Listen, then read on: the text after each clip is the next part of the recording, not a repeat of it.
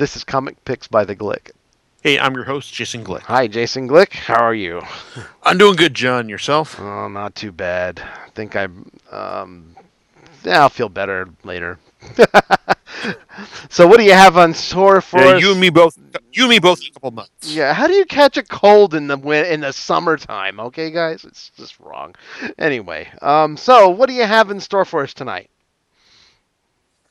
Well, it really couldn't be anything else this week besides Suicide Squad, which it's like it had a huge debut over the weekend, biggest August debut ever.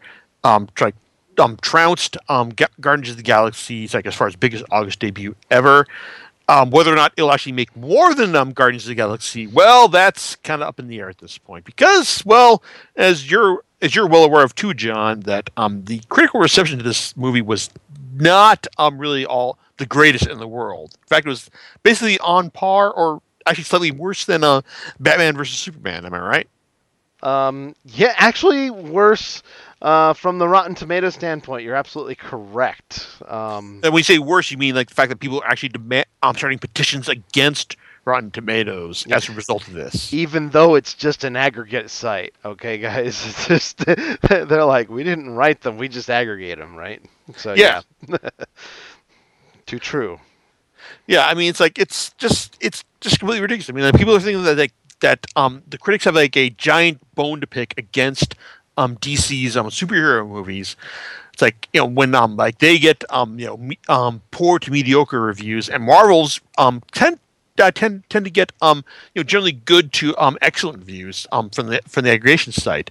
But that's really because Marvel has found a formula that works for them, and they they know how to play to the how to make it work to make people to the broadest possible audience. I mean, Marvel has, for lack of a term, captured lightning in a bottle here, and DC has been trying to play catch up for the last couple of years. I hate to drive the stake in further, but that's kind of like the comics industry as it is right now. I mean, Marvel rules the roost. DC's constantly playing catch up, even though Rebirth has basically gone over pretty well with the general fan base. Well, I mean, are there? I haven't seen the movie, so and I'll tell you, scared me away. I guess that I'm planning on seeing it. It's just timing as to when I'm going to see it. So, but yeah, I wouldn't blame an aggregator site for the bad reviews. You might want to talk to the people who are actually writing the reviews, ladies and gentlemen. So yeah, like don't shoot the messenger. Mm-hmm. In fact, as John Ostrander, the writer of the classic Suicide Squad run in the 80s, said, basically vote with your wallet.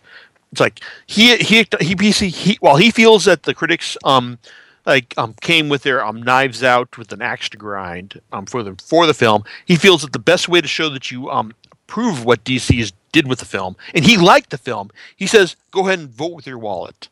So which DC's hardcore fan base did over the weekend. Of course, it's like that's great and all, but at the same time, like the whole metric is, best August debut ever. That's great, but But is this film going to make more than Batman vs Superman? Is it going to make more than Deadpool? Which I consider the metric for Batman vs Superman, domination. It's like when it came out earlier this year. It's like, where was I going with this? It's like that's the. I mean, just DC has not been able to really grab put together this. There was a lot of behind the scenes drama for this film in the sense that you had David Ayer, who had written films like Training Day and directed films like End of Watch and Fury, the Brad Pitt World War II tank movie, that did get good reviews. And he had his vision, but then also once DC put out the trailers this year, it had a really anarchic vibe with the whole Bohemian Rhapsody trailer. It's like they started putting together another cut that basically said, no, we want a light comedy type vibe to this series, to this film. And well, you had like these two competing visions in the film, and apparently, from what I understand, the final version is these two films mashed up together, which it's like that's not going to please anyone, which would definitely account for these like unfavorable reviews. It's like, and at this point, I'm not sure if I'm actually going to want to go out and wait and see Suicide Squad in the theaters, because, well, like we'll probably see like a director's cut later on that represents either David Ayer's like pure directorial vision, or maybe Warner Brothers will go whole hog into its like comedy version and do their own take on that. Yes. Just go on. Just real quick.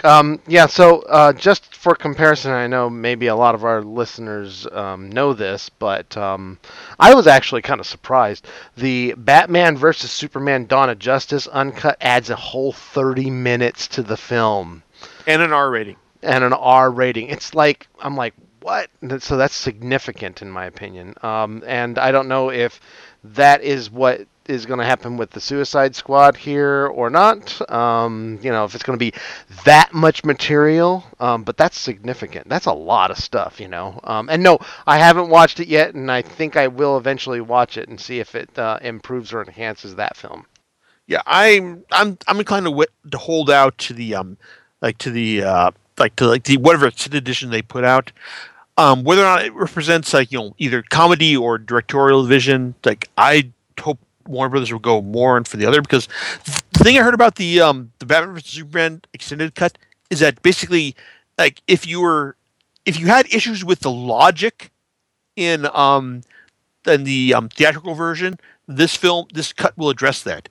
If you just didn't like the fact that Superman was presented as like an unheroic dick, that's not going to change that. So I got no inclination to see this extended cut for Batman versus Superman.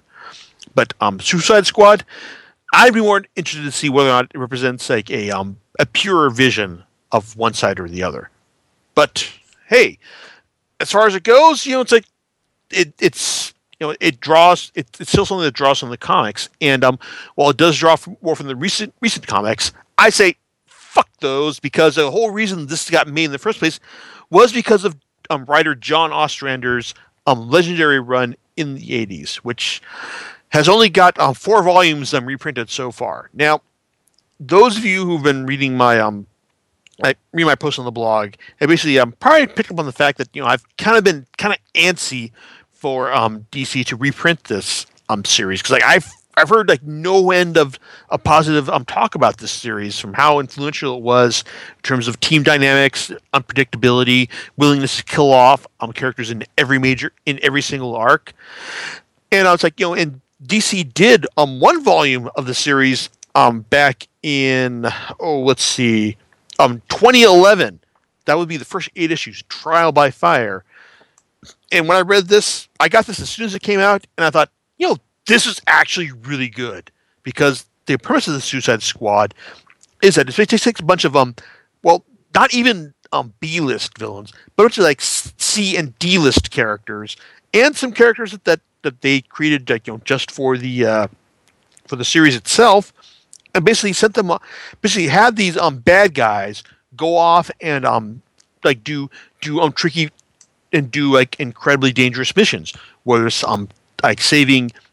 Trying to take out a terrorist group known as the Jihad, fighting against a white supremacist villain in the cities known as William Heller, or going into Russia to rescue a Russian dissident writer who doesn't actually want to be rescued, as it turns out. It's like this is actually like a really fun mix of superhero convention and a modern political. It's like and modern political like material. It's like these first 8 issues that Ostrander did with artist Luke McDonnell are great fun, and have a lot of good general unpredictability to them. I mean, yes, you've got the general basis of the the formula of the series established. You've got Amanda Waller, who is as well in this version of the series, the fat black angry woman. It's like who is head of Task Force X, basically codenamed the Suicide Squad. It's like like she's stuck with Colonel Rick Flag Jr., like son of a celebrated World War II hero who gave his life to protect protect the nation. It's like and he's stuck leading these this group of incorrigible here villains, like bunch of like we're talking like guys like let me get to the cover here. Okay, we've got like Deadshot, Captain Boomerang, Bronze Tiger, Nightshade, Mind Boggler, Nemesis, and it's like and the Enchantress. It's like some of whom kind of made it into the films. That's how influential his run was. It's like and they're going out to take out this radical terrorist group known as the Jihad, and as the cover to the first issue says, these characters are going to these villains are going to give their life are going on this mission that and one of them may not come back. I mean, that's the thing. Whenever you have with the name like the Suicide Squad, you're not going to have everyone come back for a mission, and that's kind of like what lent the series its unpredictable aura. I mean, even when you have the Penguin joining their trip to Russia, so you're kind of wondering what's going to happen to him. And DC had generated so many disposable C and D list villains over the years that it's like Australia could kill these guys, and not have anyone worried. It's like it add to the unpredictable aura of the series.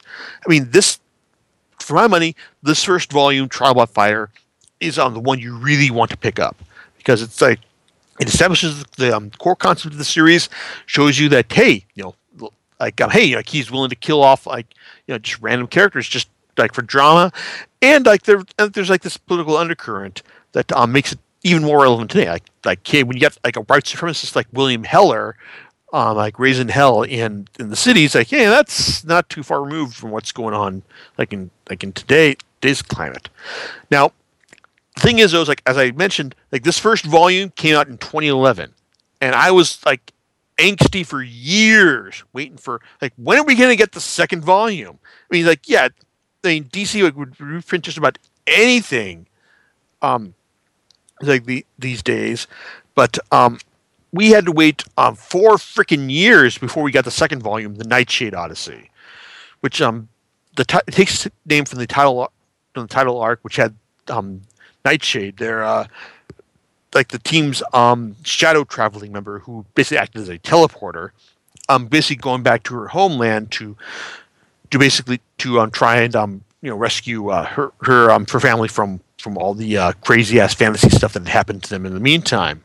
Now, I was all set to thoroughly enjoy this, but unfortunately, it was my enjoyment of it was derailed by its involvement in crossovers ranging from Millennium with the pre-Grant Morrison Doom Patrol to the comedy of the era.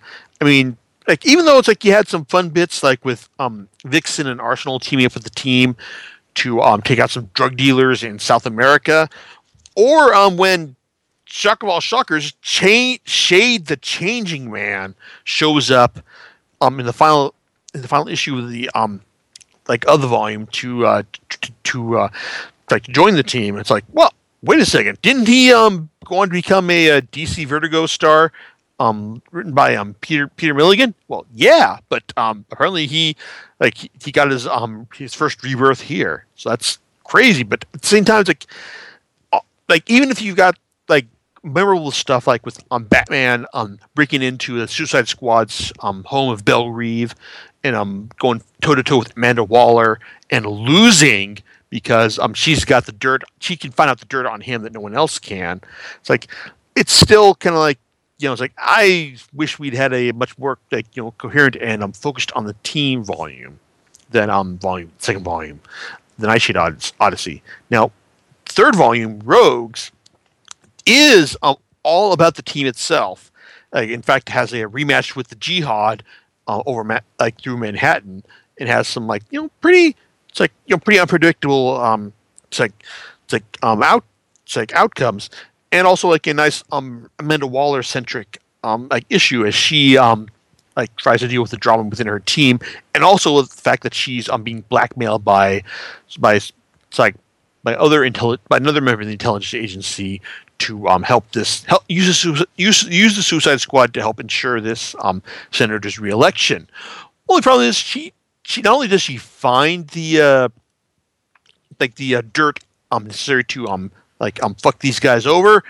Well, she decides to just deal with it on her own terms, but not tell Rick Flag, who has also been made aware of this stuff, and that leads to what many people consider one of the best Suicide Squad stories, as Flag takes it upon himself, because he has been told by Waller that the situation has been diffused, that the Suicide Squad is about to be exposed by this senator. So basically, Waller has to send the squad out to stop Flag from stopping the what he thinks is the exposure of the squad. Now one of the best moments of this of the story that takes its title from Rogues, basically has the more moral members of the team led by Bronze Tiger saying, we're not going to she says that hey, you gotta stop Flag by any means necessary. And the more moral members, like Flag, Nightshade, they say, well, no, we're not going to play by your rules. And she says, well, that's fine. But hey, these other guys, like Captain Boomerang and Deadshot, well, they may not see this thing the same way. And she gets them to go out against their better judgment. So that's kind of what I like about Amanda Waller. It's like, even though she's her morality is definitely thoroughly skewed, she's more often than not portrayed as the smartest person in the room. I mean, when Greg Rucka revived Checkmate a couple years back, several years back, he had Waller kind of pitched as the bad guy. It's in the organization, and one of the key arcs is called The Fall of the Wall. And they were able to eject her from the organization after it was proved that she was metahumanly enhanced at one point.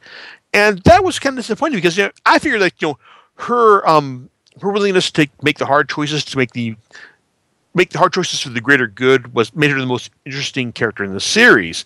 And so when you kicked her out, it's kind of like, well, that's kind of disappointing. I mean, she wasn't really the bad guy, but she was the best worst person on the team. So I was disappointed to see her go, but seeing Ostrander write her in this in this classic run of Suicide Squad has been really pure. It's pure entertainment for the most part. And like I said, Rogues was a step in the right direction. And then we get to Volume 4, which its existence is kind of a necessary evil because it's called the Janus Directive.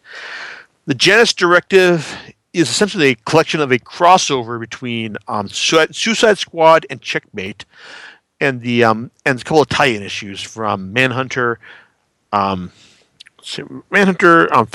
and Captain Atom. Basically, it details a war between Suicide Squad, Checkmate, and some other politically affiliated organizations. Only the problem is there's actually another party that's manipulating them to their extent. So it's kind of an interesting look at what crossovers looked like back in the early 90s.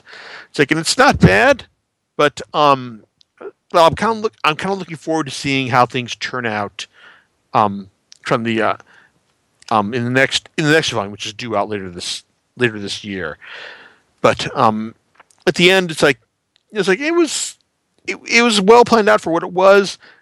But I got to admit, the best part was the sole Suicide Squad only issue that's collected at the beginning, which shows that hey, turns out that Ostrander and at this point co-writer his wife Kim Yale were willing to kill off anyone. It's just to show that they weren't playing favorites here. So yeah, the classic Suicide Squad run by Ostrander and co-writer Kim Yale.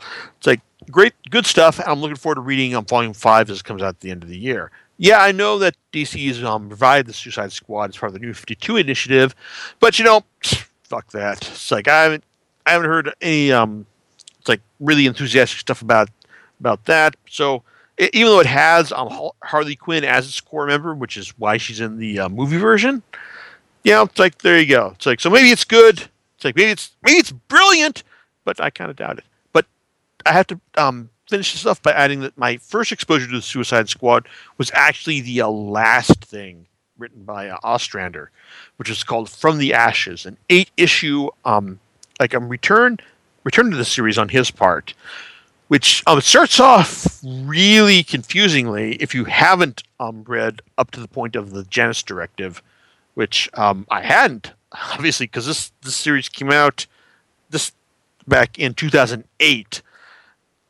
and it starts off with basically with the team dealing with the aftermath of Rick Flag's disappearance before going over to find out just what happened to Rick Flag after he was written out of the series. But after you get through the it's like the plot gymnastics that Ostrander has to go through in order to get through to the core team of Flag. It's like a Flag, Bronze Tiger, Deadshot. It's like son of Captain Boomerang now, and some other it's like characters that he pulled in from his previous run, and just other random characters. It's actually a really good read because it has this nice unpredictability in the sense that while you got Amanda Waller still running things, Flag still her second in command. It's like, and you have General Wade Ealing, who in Grant Morrison's JLA run was turned into the indestructible villain known as the Shaggy Man. Well, turns out he's been recruited for this new role as well, new incarnation of the Suicide Squad as well, and he's because he's like a crafty military guy. He's running his own scheme to subvert Waller's command as she takes on this corporation known as Haka-Burton that has their own plans to instill a very nasty virus to the terrorist organizations of the world. It's like even though like I said, even the opening of this series is really confusing. After Ostrander got to the point where he obviously wanted to start his series, it actually reads really well. And has a good amount of the unpredictability and political intrigue that marked the what I liked from the first volume of the series. Yeah, there is a plot twist about Rick Flag's origin that seems too fantastic to be believed, but I'm willing to write that off as being just comics, and of course Ostrander's dialogue does tend towards the melodramatic more often than that, but his plotting is still pretty solid throughout the course of this run. So all I can say right now is that it's maybe I'll get around to watching the Suicide Squad after we get some sort of a director's cut or extended edition that either prioritizes Ayer's vision or Warner Brothers lighter comedy vision.